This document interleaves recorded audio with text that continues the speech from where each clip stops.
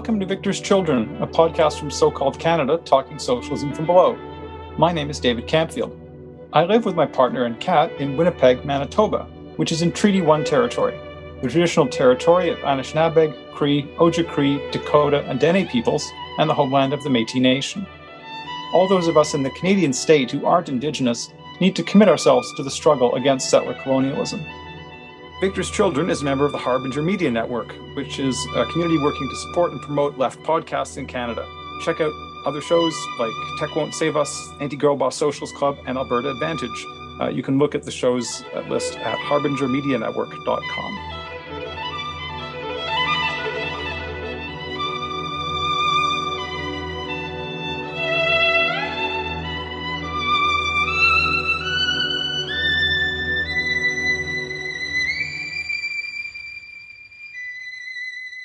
Hello, this episode of Victor's Children is the recording of a discussion about my new book, Future on Fire, Capitalism and the Politics of Climate Change, that took place online on October the 22nd, 2022. I hope you find it worth listening to.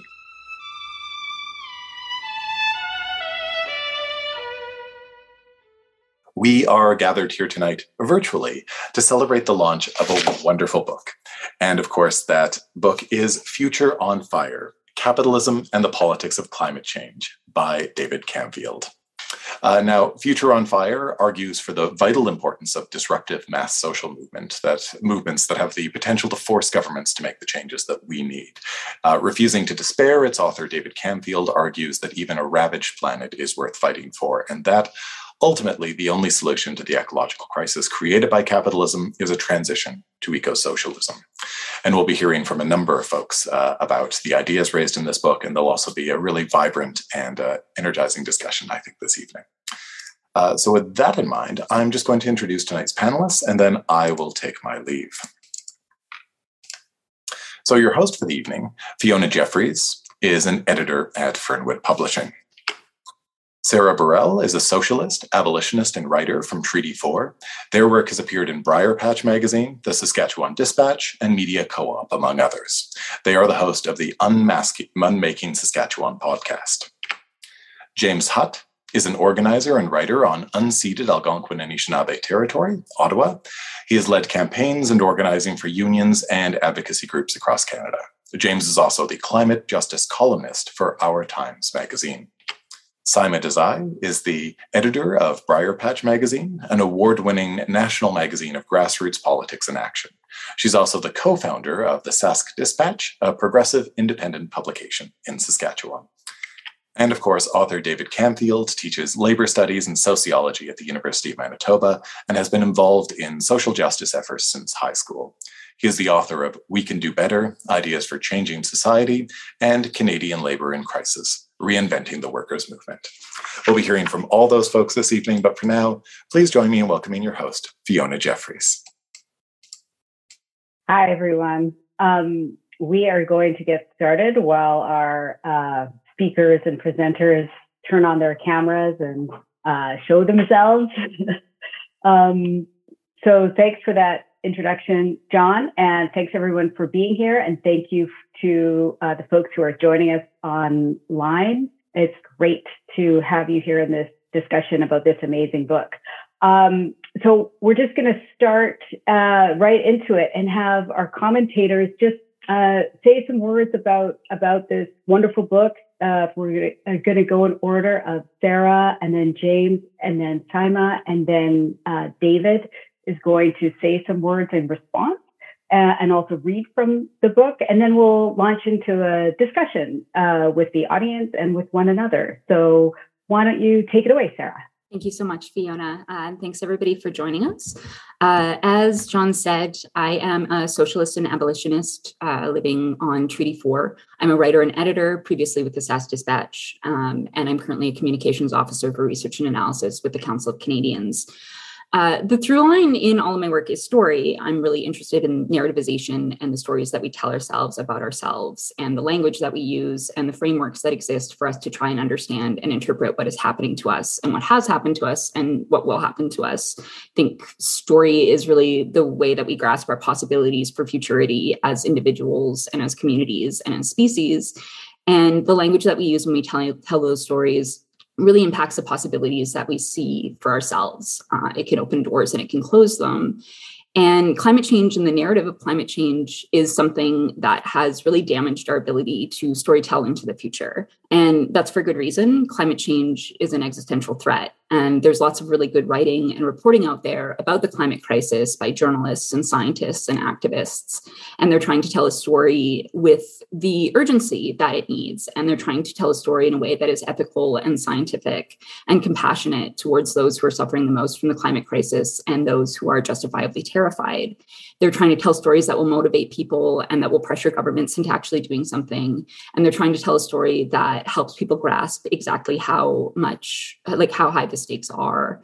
And what that has often meant, I think, is storytelling around climate change that is much more measured and cautious than maybe more the situation warrants, or that tries very hard to avoid any kind of language or assertions that could be seen as ideological, or that is really focused on the immediate future and very focused on the urgency of dismantling fossil fuel infrastructure. We get a lot of language about windows rapidly closing and projections for a future that apparently ends at 2100. And that's all necessary reporting and necessary analysis. I don't think people are wrong for telling those stories or that they should stop doing so. But I do think we need to be integrating new story into that. We need to be acknowledging that for some places in the world, the window is closed. There are going to be places on Earth that are uninhabitable within the lifetime of many of the people who are here today. And in fact, we're already seeing people who are forced to leave their homes because where they live has become too hot or too dry or too unpredictable to sustain a reasonable standard of living. We need to be acknowledging that right now we are quite likely going to exceed 2 degrees of warming. And that means telling the story of how we can and must reorganize our society. And I really think that Future on Fire does that. We often see language used that says, if X happens, then it's game over. And if we don't get rid of fossil fuels by this date, then we're screwed. And it's partly true, but whatever horrific tipping points we reach, there will be humans alive on Earth for a significant amount of time afterwards. And as David says in the book, as long as there are humans alive on Earth, it matters what their social conditions are. And it's really urgent that we name that and that we understand that the struggle we're in right now is not just a struggle against fossil fuels, although it absolutely is that. It's a struggle against a brutalizing system, and that we need to change the structure of our society, regardless of the tipping points we pass. We need to have a narrative and a framework of understanding that can show us a possible future, even in the midst of incalculable loss. Humans alive in 50 years, 100 years, 150 years are going to continue to have children and love them, and will continue to feel joy and pain, and will continue to want better lives. And it's really critical for us to work not just towards limiting the impacts of climate change, but towards a just and equitable system that will provide the best possible life under unimaginable climatic circumstances. And so I think that Future on Fire is a really valuable contribution for the fact of confronting the worst possibilities and remaining steadfast in its belief that society can be organized better, and that whatever windows may close on preserving certain ecosystems, on limiting heating to a certain degree, the window to organize society in a way that is ethical and just will never, ever close as long as there are people alive on Earth. So I really thank David for putting this out into the world. Thank you, Sarah. James, do you want to? Sure, thank you. Yeah, I'm very happy to be here and honored to be speaking about this incredible book. I first got to know David through his book, Canadian Labour on Crisis, which I think came out in 2014. Correct me if I'm wrong, David. But it's funny because I read it at the time and I was a climate activist who was only starting to think about labor and how to relate to it. And now, years later, I find myself firmly entrenched in labor and only kind of doing a bit of climate indirectly. David has come out with this book on the climate movement. And I wish I could have read this, years ago, all way back then. It would save me a lot of time. I think there's some really invaluable lessons and like a roadmap in here and a survey of the landscape that would have stopped me from spending a whole bunch of misdirected energy just trying to figure out how do we actually tackle climate change. And I think that misdirected energy is everywhere in the movement. And I also think it's a bit funny because as I kind of straddle labor and climate and go around like that, for the labor movement, I am somehow still technically a young worker. Whereas for the climate movement, I am old. I am very, very old. Like they're going to put me in a glue factory soon. And I'm curious just to hear about like who's here tonight and who's the audience that is like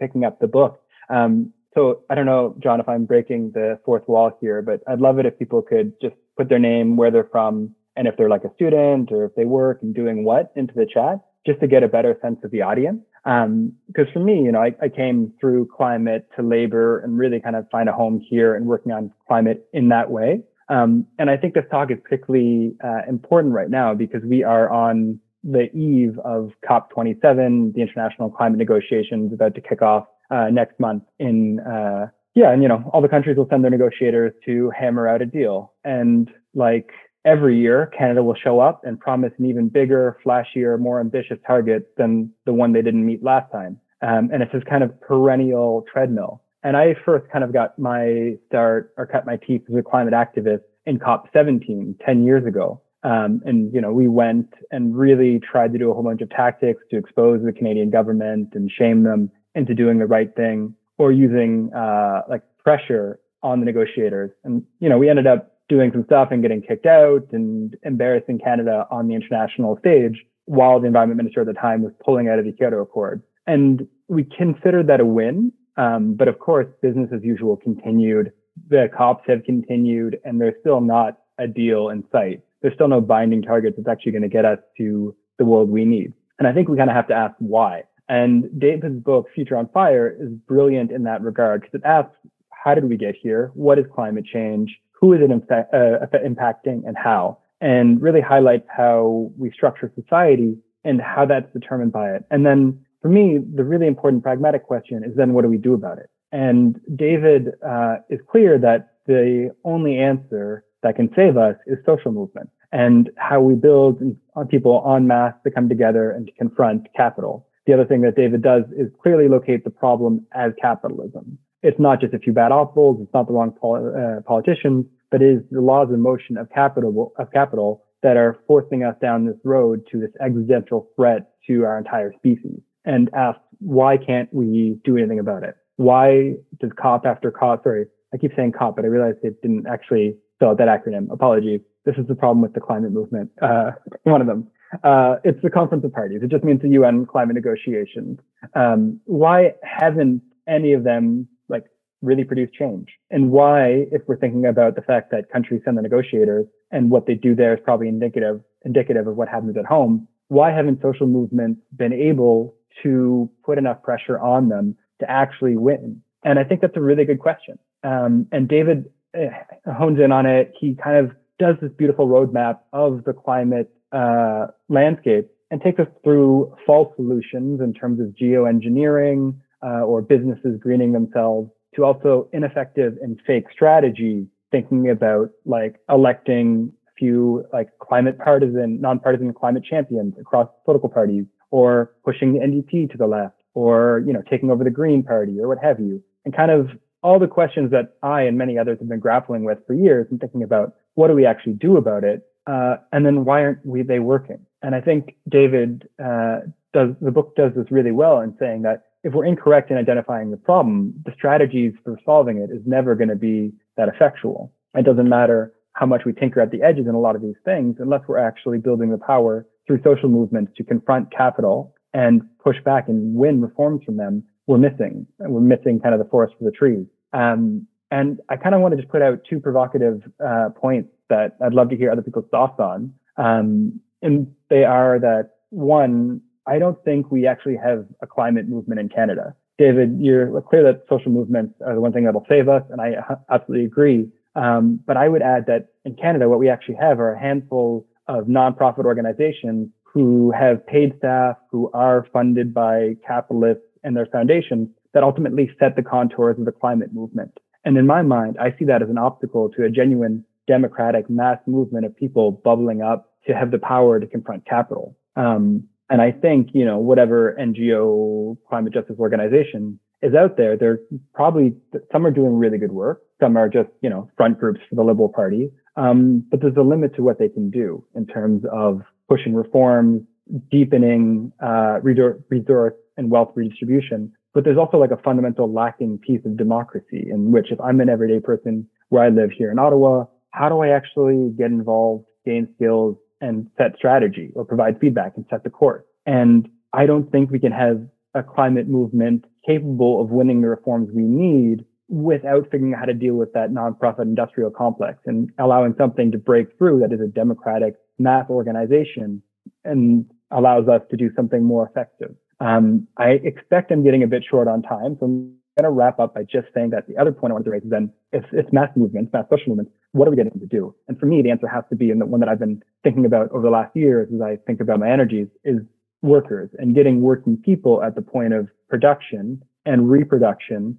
to come together and really pose a threat to capital. That's kind of the only thing that can withstand and bring capital to its knees, at least temporarily, to eke out some of these reforms. And so for me, I'll just wrap by saying, and I'm excited to hear all of your thoughts on that, but that, David, this is a brilliant conversation you started. And I think Future on Fire does a terrific job of laying out what climate change is and how to think about it and how we think about the way forward, especially for being such a small book. It's very short and it's packed with brilliant information. And you give the readers a both of internationalism, of other struggles and how they have to come together, and other histories that we can draw on, particularly like the parts you drew on in Palestine and, Jewish resistance during World War II were brilliant. And this is all so much valuable insight I wish I had over a decade ago. And I'd encourage everyone to read it and pick it up. So it'll save you a lot of time that I wish I would have saved. Thanks so much, James and Sarah, for those remarks. My name is Saima. I am the editor of a magazine called Briar Patch Magazine, based in Treaty 4 territory in Regina, Saskatchewan. I've had the great pleasure of working with David on a number of different articles for Briar Patch. The very first issue of Briar Patch I ever edited about 4 years ago, David had an article in that issue, what he's written for Briar Patch, the books that he's published, what he's written for other publications has been so important and formative to my thinking, especially as someone who, is the editor of a publication that focuses on social movements. I think having David as almost like a compass in terms of my politics, knowing, how to develop my thinking around social movements and grassroots struggles has been so important to me. I'll confess that I accidentally prepared remarks for this discussion about Briar Patch instead of about the book. So I'm going to be speaking a little off the cuff, but it will mean that you're going to get my most raw, unfiltered thoughts about this book. I did reread it in one sitting today, which I think really is one of the great things I can say about this book is that it's not like an 800-page tome. You can, read it in an afternoon, which I love in a book, because so I work on the length of magazine articles, so I often don't have patience for 800-word tomes. And when I pick up a book and when I assess whether a book is really good and whether it's useful, not only to me, but the people in my life, I think about, is this a book that I could give to my mom? And would it help sharpen her political understanding and analysis? For context, I didn't really grow up in a leftist family. I have lots and lots of conversations about politics with my family. My way of forming arguments, of thinking about my own politics, about understanding what is a convincing argument, what is an internally consistent argument, what is going to move people, what is an emotionally moving argument, come from my discussions with my parents, who very often disagree with me. And so I think for me, the mark of a really good book is feeling like after I read this book, I want to give it to my mom. I want to give it to my dad, and being grateful that it addresses the questions that I'm having a hard time changing their minds about. So with this book, what that means is I think there's this real sense of despair and hopelessness going around, this feeling that we're approaching this tipping point, and after the tipping point, there's just nothing to be done, that we should throw up our hands. This feeling that for people with wealth, like my family, what we should do is use that wealth to shore up our own safety and the safety of our loved ones, and to basically keep running from climate change, to put distance and walls between us and the impacts of climate change, using money for as long as possible. And I think that this book is really useful because it starts to show cracks in that argument. And there's, a really deep humanity at the core of this book, a deep argument for the fact that, that it is deeply irresponsible to abandon the people who are currently and will feel the first and most devastating impacts of climate change. I think it also, another, point that I hear from the people in my life when I have discussions about climate change with them is this sense that like it's humanity that's at fault for climate change. And I think that is an argument that is very convenient for fossil fuel companies, that we're somehow all responsible for climate change. And in actuality, we know that when we say that climate change is caused by humans, it sort of covers up the fact that climate change was caused by a handful of companies. It was caused by capitalism and the demands of capitalism and the internal logics of capitalism and of market competition. And it ignores the fact that, many of the people who are fighting the hardest right now to mitigate the impacts of climate change on their community, Indigenous peoples, Black people, were not even considered human for like a long part of the history of climate change. And now, conveniently, when it's convenient for fossil fuel companies to say, oh, climate change is caused by humans and we're all responsible for changing our consumption and our personal lifestyles, suddenly, people who were previously not considered human, people who suffered through colonization, are still suffering through colonization, suffered through the transatlantic slave trade, all, sort of precursors and necessary foundations for climate change to occur and for capitalism to occur. Those people are now, suddenly also tasked with being some of the people who caused climate change.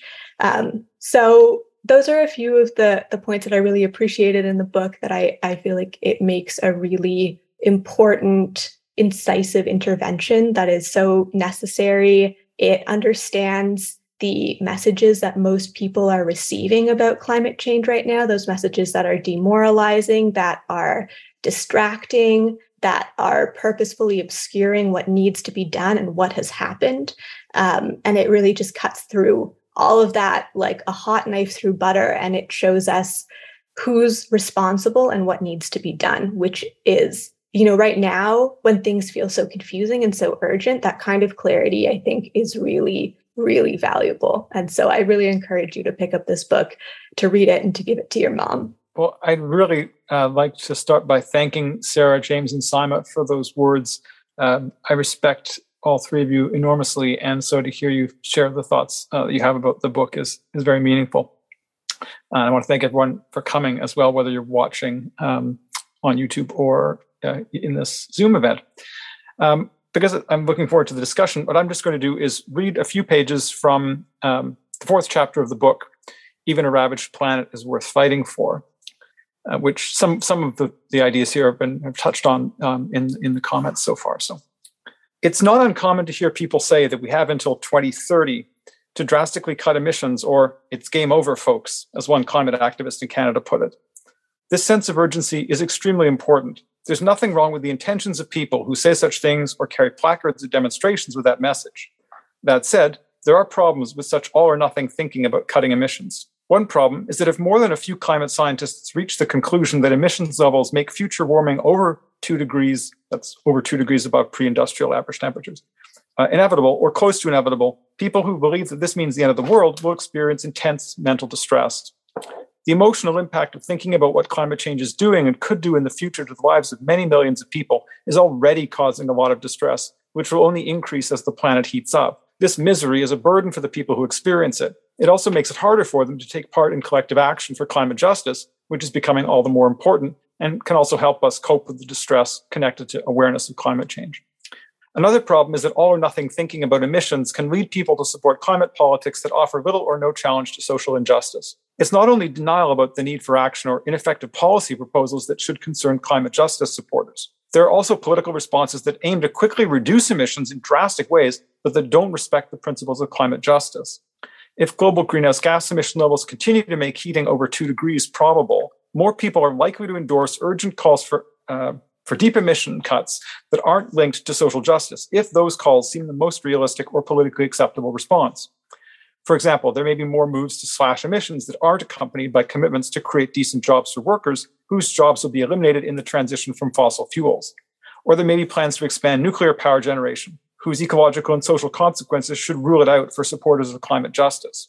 Policies could be proposed that would bring about a speedy transition from fossil energy, but reduce funding for public services and raise taxes in regressive ways to pay for it. Desperation could drive people to form underground cells to carry out sabotage or worse, assassination attempts on government figures or executives of fossil fuel firms. Even worse is the prospect of support for a multinational scheme to reduce global emissions and construct a system of solar radiation management to lower temperatures. Solar radiation management is a kind of geoengineering that would inject synthetic aerosols into Earth's atmosphere in order to reflect more sunlight and cool the planet. Once established, it would have to be maintained far into the future. Interrupting the injections would trigger devastating warming. For such a scheme to be effective, there would have to be some kind of multinational institution with the ability to oversee it. This would require backup from decisive power, ultimately military might, over the world to enforce the rules of the solar radiation management scheme. Less frightening proposals could still be easily tied to suspending civil and democratic rights, flowing with today's trends towards minimalist democracy. It's not hard to imagine politicians arguing that the climate emergency justifies not only bold state action to transition from fossil fuels, but also forcibly relocating people from coastal areas, further restricting cross-border migration, banning strikes, or overriding the rights of indigenous peoples. An endless range of reactionary policies could be justified in the name of saving Earth. All or nothing thinking about cutting greenhouse gas emissions encourages acceptance of such policies. Quite simply, the world won't end if we learn that future warming over 2 degrees has become inevitable, with the prospect of feedbacks further accelerating climate change. It won't be game over for the billions of people alive at the time. Instead, we would find ourselves facing an even more frightening future. The need for a comprehensive reorganization of human societies in the reasonably near term would become even clearer than it is today, but who will survive and how they will live would be even more of a question. If we find ourselves in this situation, it will be even more important than it is now to struggle for a just transition from fossil fuels and other sources of greenhouse gas emissions. The difference between a world with an average temperature 2.5 degrees higher than pre-industrial levels in 2100 and still warming, and one that's 3.5 degrees hotter and warming even faster, the difference between historically unprecedented suffering and full-on apocalypse, will be measured in millions of deaths. The struggle over how societies adapt to climate change, the fight for what we can call just adaptation, will also grow in importance as the climate scenario worsens. Andreas Malm is right. Overshoot of targets for climate mitigation calls for more, not less resistance. As long as humans are around, resistance is the path to survival in all weathers. It didn't become passé in 2009, and it won't do so in 2029. Well, thank you, David, and thank you, everyone, for your brilliant, interesting comments. And I'll just say, reiterate John's point in the chat, which is if you want to ask any questions, please do so in the Q&A, and we will get to them. So while people are revving up and thinking about their questions or comments, interventions, I will just ask a question. I think what's interesting about all of your comments and about something that I was thinking while I was reading the book too, and I totally agree with Simon, it is an excellent example of a book that is written to be read in a couple of sittings, and it's very, the pacing is excellent and it's very informative, and it does not do what a lot of I think people expect from climate literature, which is talk about sort of focus on how doomed we are. And I want to talk about that a little bit, or ask you a little bit about that, David, and because all of your comments, while thinking about and wanting us to attend to the urgency and the violence of capitalist climate crisis, also you are all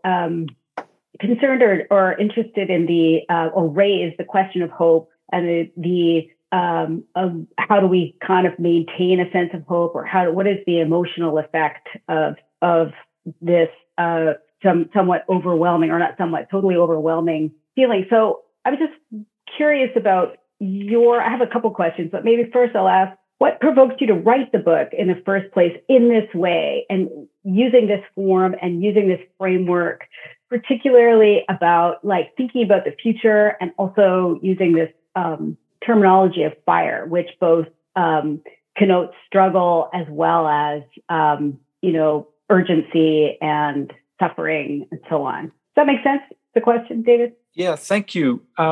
So the fire part of it, I have to just credit to my editor at PM that came up with that as a way of thinking about it for the title, because I think it does have that meaning, which you got it. That was what we were thinking. But in terms of how I came to write it, it was really my experience. I'd been thinking about some of these questions, and I was able to teach a course that in part dealt with them at university. But then it was in the summer of 2019 when it was clear to me that something was really changing in terms of mobilization for the September 2019 climate strikes, the youth climate strikes.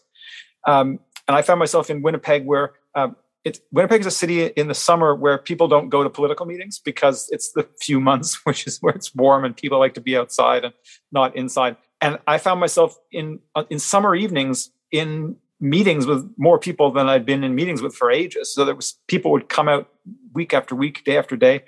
There was real momentum, and many of us experienced the amazing youth, mostly youth, but not only youth mobilizations that happened in September of 2019, which seems a very different political moment than the one we're in now.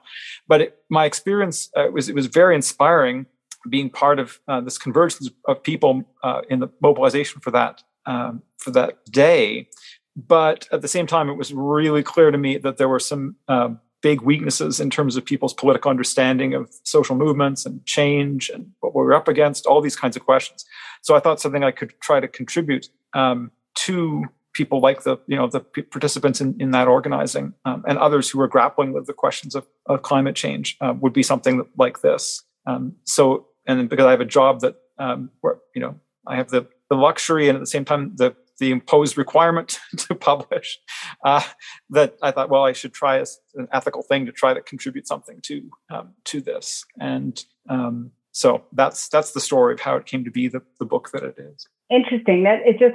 Your answer just made me think of a follow-up question that I had while I was reading it, and also that speaks to something that James raised, which is around thinking about the struggle aspect of it, mass movement, and if you if you could respond to James's provocation that we don't actually have a climate movement, and because you do talk about this sort of problematic, what you see as problematic climate movements and hopeful revolutionary climate movements, and I'm wondering if you can sort of talk a little bit about what are the distinctions between those and what makes those distinctions important. Okay, I'll try to be brief on this so to make time for other people. But I agree with James's point. I think it's a really important one because there was a climate movement in late 2019 in the Canadian state. I mean, there were, if you look at the number of people who were taking action, and I talk a little bit in the book about what we mean by movement, because I think the term social movement is incredibly overused, and that it's not a kind of a pedantic point, because it actually misleads us when we call small groups or small mobilizations a social movement. It doesn't help us get clarity about the kind of movement that would be needed to actually make the kind of change that's needed. And so it's not to dismiss, the work that people might be doing in small groups and so on. But environmental NGOs are not a social movement. Small groups of climate justice activists are not a social movement, and so on. But thousands of people taking collective action in the way that happened in the September of 2019 and in the run-up to it, and continued after that too. And the way that so much of that energy flowed into solidarity with the Wet'suwet'en struggle, right? That was very important. And then the pandemic hit. And that's a world historic event for all sorts of reasons. But one of the things is that what it did to kill or severely wound the climate movement, including the climate justice wing of it, in not just this society, but many societies. And so I think it's true that what we have today is, a lot of people who have got climate politics, right? Climate justice, people who've got some of those ideas, that experience of 2019 didn't go away, and things that have happened since then, led people to continue to be political about this. But there's not something that we could call a movement. And I don't know, it may well be that something will happen that will provoke another mobilization that looks a little bit like, or somewhat like, what we saw in 2019. But it's also possible that social eruptions are going to happen around other points, other flashpoints, and then the challenge will be how supporters of climate justice can participate in those things around the cost of living, things around whatever it might be, and make connections. That's something I try to talk about in the book as well, because I think there's a danger that we think that the next round of what happens will look like the last round. And I think that's a longstanding problem on the left. And history is usually a lot more nonlinear than that. Great, thanks. James, do you want to respond to?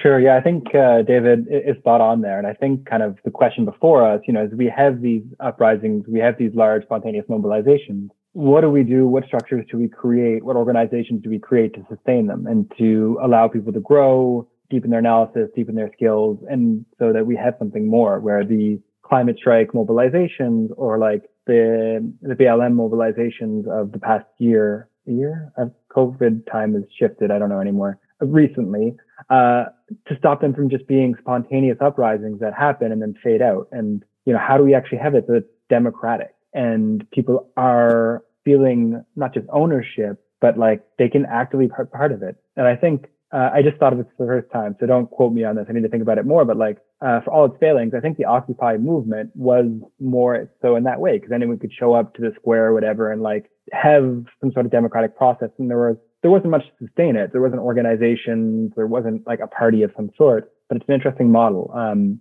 not saying we should all sit down and have very lengthy consensus meetings, though. That's not the answer. Thanks, James.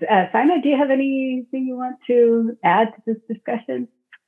Nothing major, but yeah, I think that the point that in Canada, whatever could pass as an environmental movement, or people who are interested in environmental justice are perhaps overly reliant on the big environmental NGOs is a good point. I think about, what does that mean for those of us in places like Saskatchewan that don't have huge environmental NGOs that work here the way that, say, BC does. And it means that we have to think about our organizing differently. It means that we can't rely on those NGOs. And it means that, in a lot of ways, I think that here in the prairies, we're in the belly of the beast.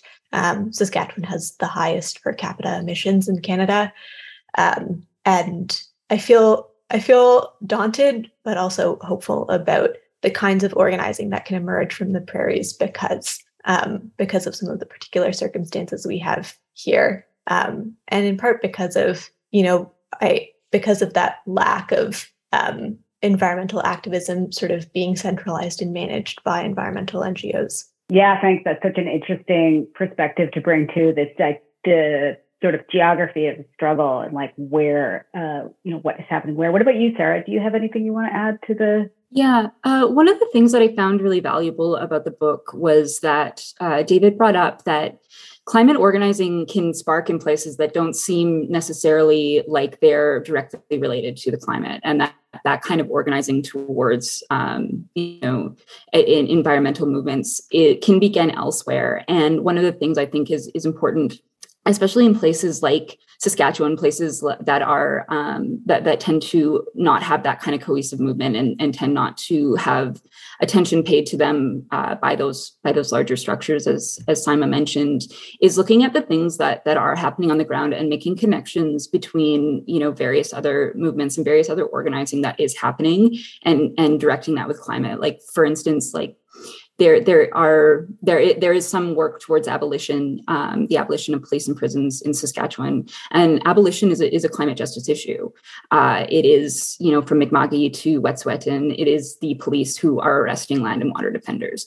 It is the police who are eating up 20 to 30% of a given municipality's budget, which is money that could be going towards a just adaptation, that could be going towards building structures that can withstand climate impacts, that could be going towards things like better public transit, that could be going to sustainable housing, that could be going to building these things up. And so looking at those places where people are organizing towards social justice and making those connections and doing those things. And I also think that looking at municipalities and the strength that municipalities have. So, 44% of the given emissions, like municipalities have control over 44% of emissions in Canada. And that is something that we can look at. And we can look at how can we pressure our city councils? How can we bring about other movements that are organizing against the police, that are organizing towards better schools, towards organizing all of these things? And how can we bring that and put pressure on these smaller governments, these smaller councils and things like that? So just making those connections between the organizing and the infrastructure that is already there and trying to work within that, I think is something that is really valuable when it comes to climate organizing. Great. Thank you. I'm just going to turn to the audience questions now and try to sort of compress them. A number of people have asked about the question of hope because this conversation has brought that up, as well as the book and the topic in general raised it. Dorothy asked the question about the kind of the possible, like, how your thoughts, David, and others too, have been shaped by the COVID experience and the pandemic experience, and what are the parallels between, or possible parallels to connect the ways in which the battle over the definition and how to think about the pandemic and how to think about the character of COVID and how it spreads and so on, like all of those struggles, how that connects to the climate justice struggle. Sorry, David, that was directed at you. I don't know if that's an answerable question in this. Well, it's a great question, and the funny thing is that in recent months, some certain amount of my energy in terms of union stuff has been going into work around COVID-19 health and workplace health and safety. But I haven't really thought very much about this in relation to the climate or the ecological questions more broadly. Because, I mean, it is part of the ecological crisis. And I think maybe a starting point is that we have to recognize that climate change is one part of a broader ecological crisis that has a bunch of different dimensions to it, many of them. One of them is the spread of zoonotic diseases like, SARS-CoV-2, the virus that causes COVID-19. And there are also the ways in which the ecological crisis is likely to, give us more pandemics. And so, there are questions around how we understand, how ordinary people can appropriate the scientific knowledge for themselves and try to cut through the way that it's presented to us by the state. That's an interesting kind of, maybe connection between climate and pandemic politics. Their dynamics are really different in lots of ways too, but the way that these, both of them can be approached, framed for us as if they're supposedly not political, right? The idea that we all have to come together to solve the climate crisis because it's a problem. It's a problem for humanity that we all caused, that thing which was already mentioned. Also the pandemic can be presented as something that's also outside of politics, outside of social relations, and we need to question both those stories, to go back to where Sarah was starting in terms of how we tell stories about what's happening. And we need to address both of them from the perspective of, I guess, more broadly what we could call ecological justice. But there's more that could be said about that I have not thought through. No, and it's both Jane and Matthew raised an interesting, but two kind of interrelated questions that plays an important role in this book too. This discussion about political parties and whether or not there's any hope or what is the if there's any hope for that kind of party representative democracy form that we have currently to struggle around in tackling climate crisis, or so their question is, what are you thinking about party politics, or how does the book address party politics and its relationship to mass movements and climate struggle in general? Should people be putting their energy into different forms of democracy or democratic building, or should our political parties, as we have them now, worth the time, effort, and emotional investment? It's an interesting question to ask after what's just happened in the BC NDP, which should be very instructive for anyone who's thinking about the NDP as a potential vehicle for climate justice politics. But again, I'll be as brief as possible on this. The book does talk about it a bit when parties are, they're a reality, and supporters of climate justice need to think about where political parties fit in relation to our goals. But I don't think that it's possible for the kind of just transition that's needed to be achieved simply by electing a political party that supported climate justice into office, because of the nature of the state being a capitalist state. And this presumes that there will be such a party, right? We don't have a political party that's committed to climate justice among the major parties. But even if there was such a party, even if it was possible to take over an existing party or start a new party, that doesn't solve the problem, because I think it would be a big mistake to think that fossil capital would simply allow a democratically elected party within a parliamentary system to implement a just transition. And that's why social movements and the struggle of mass social movements is so important if there's going to be any hope of a just transition. Some other kind of transition is another whole question, because there can be other transitions from fossil fuels other than just ones, but that's another story. Great. Yeah, that's an interesting important parallel to raise with the BC case. I'm just going to ask one more a question that's in the chat, which because we're getting close to our time here, and maybe others can also tune in response after David responds. But Julia is asking about what is the role of the labor movement in fighting climate change or the climate crisis, given that the power that working people have to disrupt capitalism, it seems to be an important part of this piece. Yeah, David, do you want to go, and then Sarah, Simon, and James can also say a few words? I'll just say very briefly that the working class, understood in its broadest sense, right? Everybody who's selling their ability to work in exchange for wages, who doesn't have significant management authority, and all the unwaged people that depend on their wages. The working class has enormous potential social power, and in the workplace and in society more broadly, the possibility of working class struggle being it's critical to the possibility of a just transition. The relationship between that and the actually existing institutions of the mass organizations of the labor movement, which in this society means mostly unions, which exist in a very bureaucratic form, highly constrained by the state's labor relations regime. That's a complicated question, because unions are absolutely important. Because worker struggle can flow through unions, but there are also many ways in which those unions do not promote the struggle of workers. And so unions have to be a very important part of how climate justice activists think about the kind of just transition and how it might be achieved.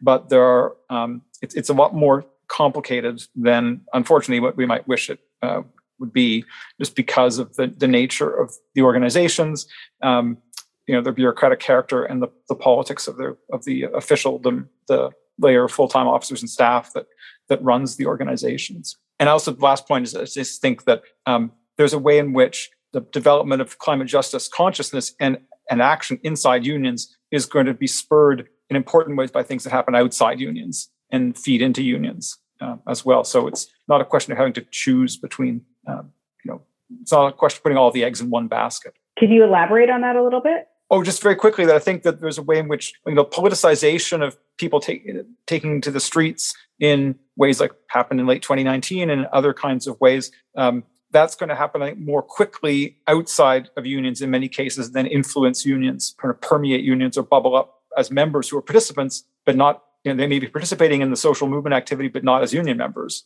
right? They bring that struggle back into the union and try to work for change within the union. That's, I think, something we've seen happen in various ways in the past. And so I guess there's a book that came out this year called Climate Change is Class War by Matt Huber, which I think, in response to a lot of the weaknesses of climate politics, bends the stick very hard towards unions in a way that I think is not actually helpful.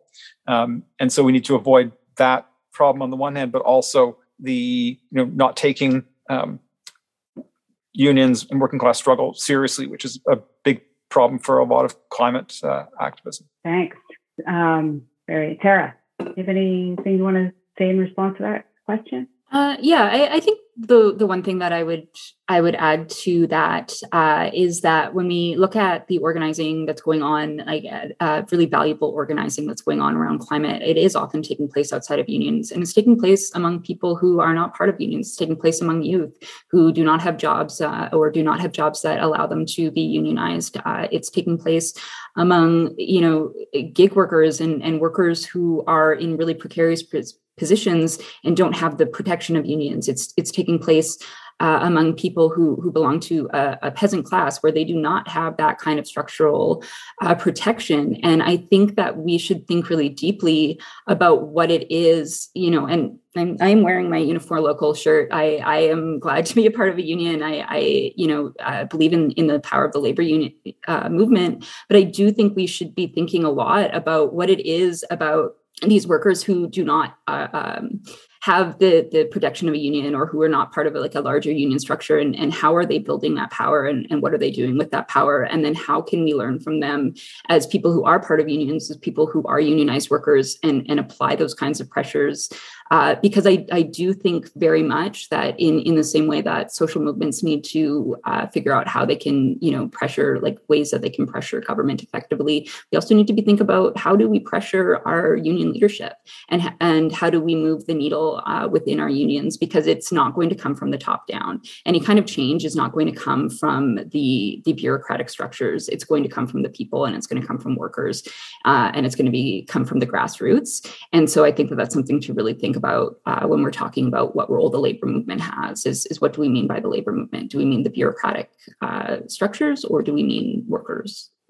Right on. Thanks, Sarah. Saima. Yeah, I think some very good points have been made about unions in Canada and the ways that their hands are tied by leadership and their bureaucracy. I think that what really needs to be done is to democratize unions. And I think that will have impacts far beyond workers advocating for climate justice.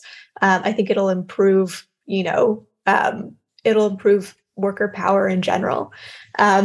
But in order to do that, in order to have union membership fight to democratize their unions, and to see climate justice as part of what they're fighting for, I think we sort of have to think about how do we frame climate justice, and how do we frame climate change. So one way that I think is interesting is to sort of frame climate change as an occupational health and safety issue.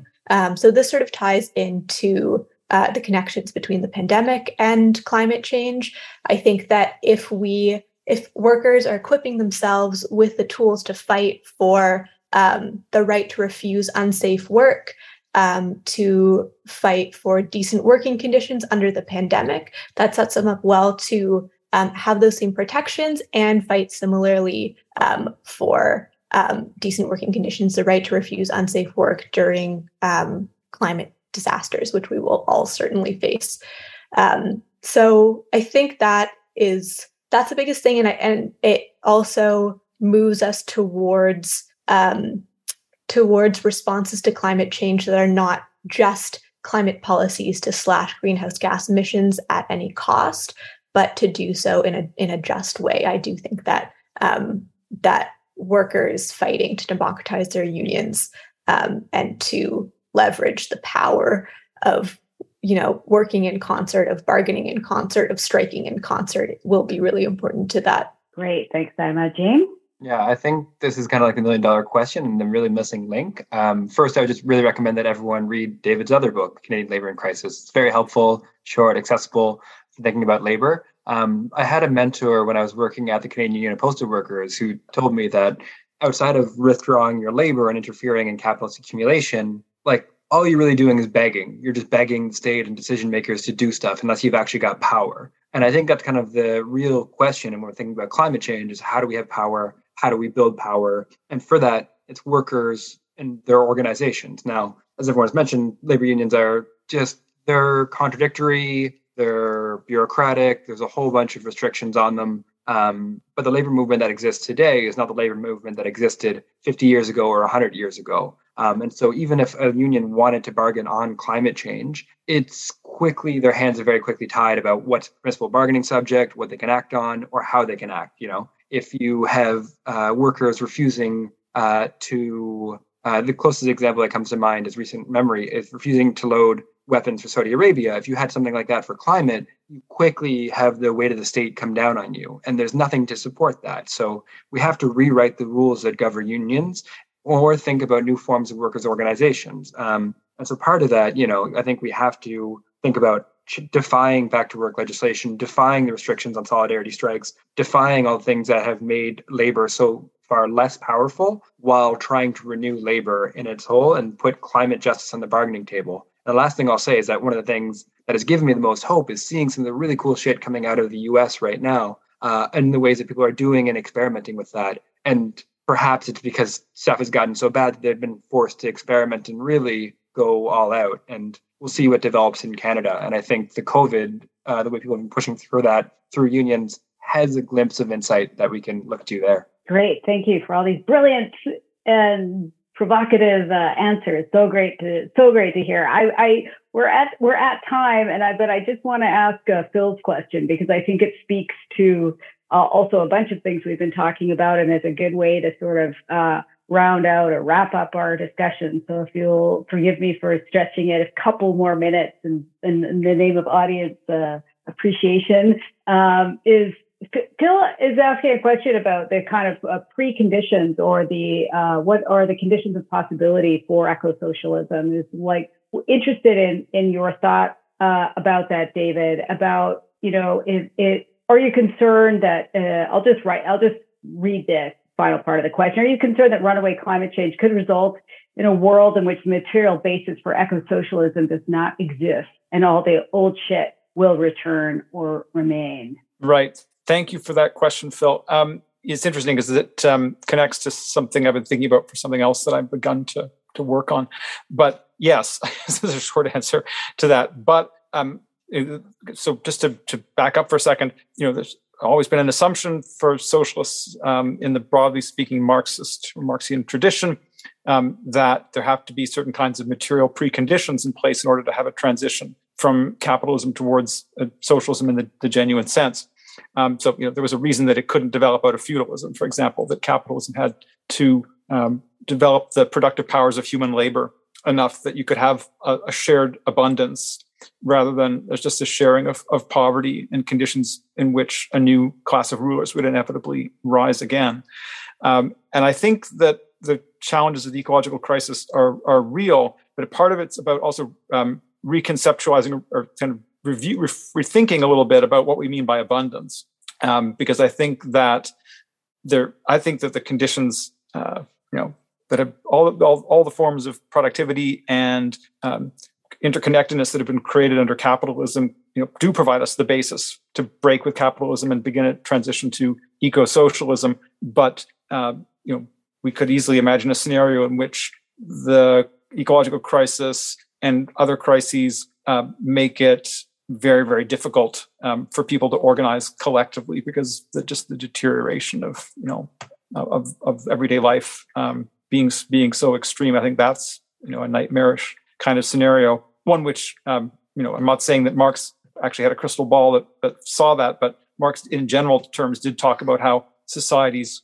when they go into profound crises sometimes can out of that crisis can emerge a new form of society, but also you can get the mutual ruination of the contending classes, to use a term of Marx's, out of which nothing new and better arises. So that's, Rosa Luxemburg's famous line about the alternatives being socialism or barbarism. And I think that's also true in our time and in relation to the ecological crisis.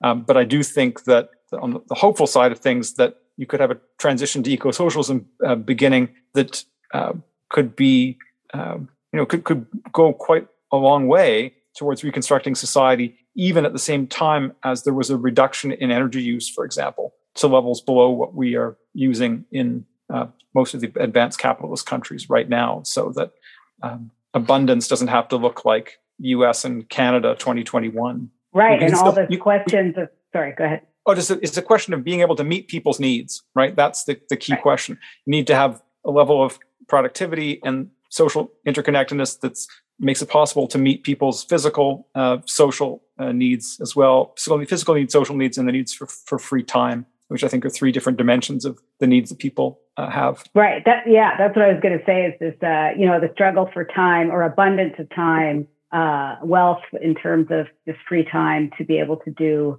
what we will, right, is a really important part of this. And I think one of the things that your book really raises is the possibility for, rather than thinking about this in bleak apocalyptic terms, but thinking about these questions in like what kinds of, how can we redefine abundance and the good life and our relationships with one another and for a more joyful existence rather than this sort of bad ideas that we are being handed in as responses or possible so-called responsible responses to the climate crisis.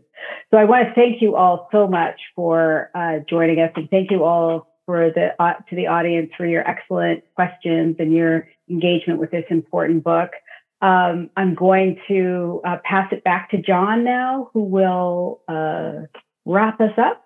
Yes, indeed. Thank you so much, Fiona. And I'll continue that gratitude as well. It was so wonderful and really energizing to just be able to sit here and listen to all you folks. So I'm so grateful for all your thoughtful contributions, to everybody on the panel as well around this very important book. And also so grateful to all the engagement from the audience as well. Lots of great comments, lots of incredible questions as well. So I think this was a really generative discussion. I'm just pleased to have been a part of it. I'll express my gratitude to Fernwood Publishing, of course, up in Canada, for publishing this book and making this whole event happen. Thank you so very much. It's always a pleasure to work with Fernwood, and they publish such incredible books that anytime we get a chance to throw together an event for one of them, it's utterly delightful.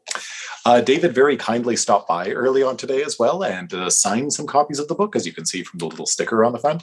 So if you would like a signed copy of this book, please do visit the store. And really, if you'd like any copy of this book, please do visit the store, give us a call, or order a copy online. This is a book we'd love to get into a lot of people's hands, and we have quite a few copies. So please do avail yourself of the opportunity to read this and be engaged by this book as well. So I'd just like to close once again by thanking everybody on the panel, to Sarah, to James, to Sama, to David, to Fiona for your wonderful hosting as well. Thank you so very much. And thank you all. Have a wonderful evening, everyone. Thanks, everyone. Take care.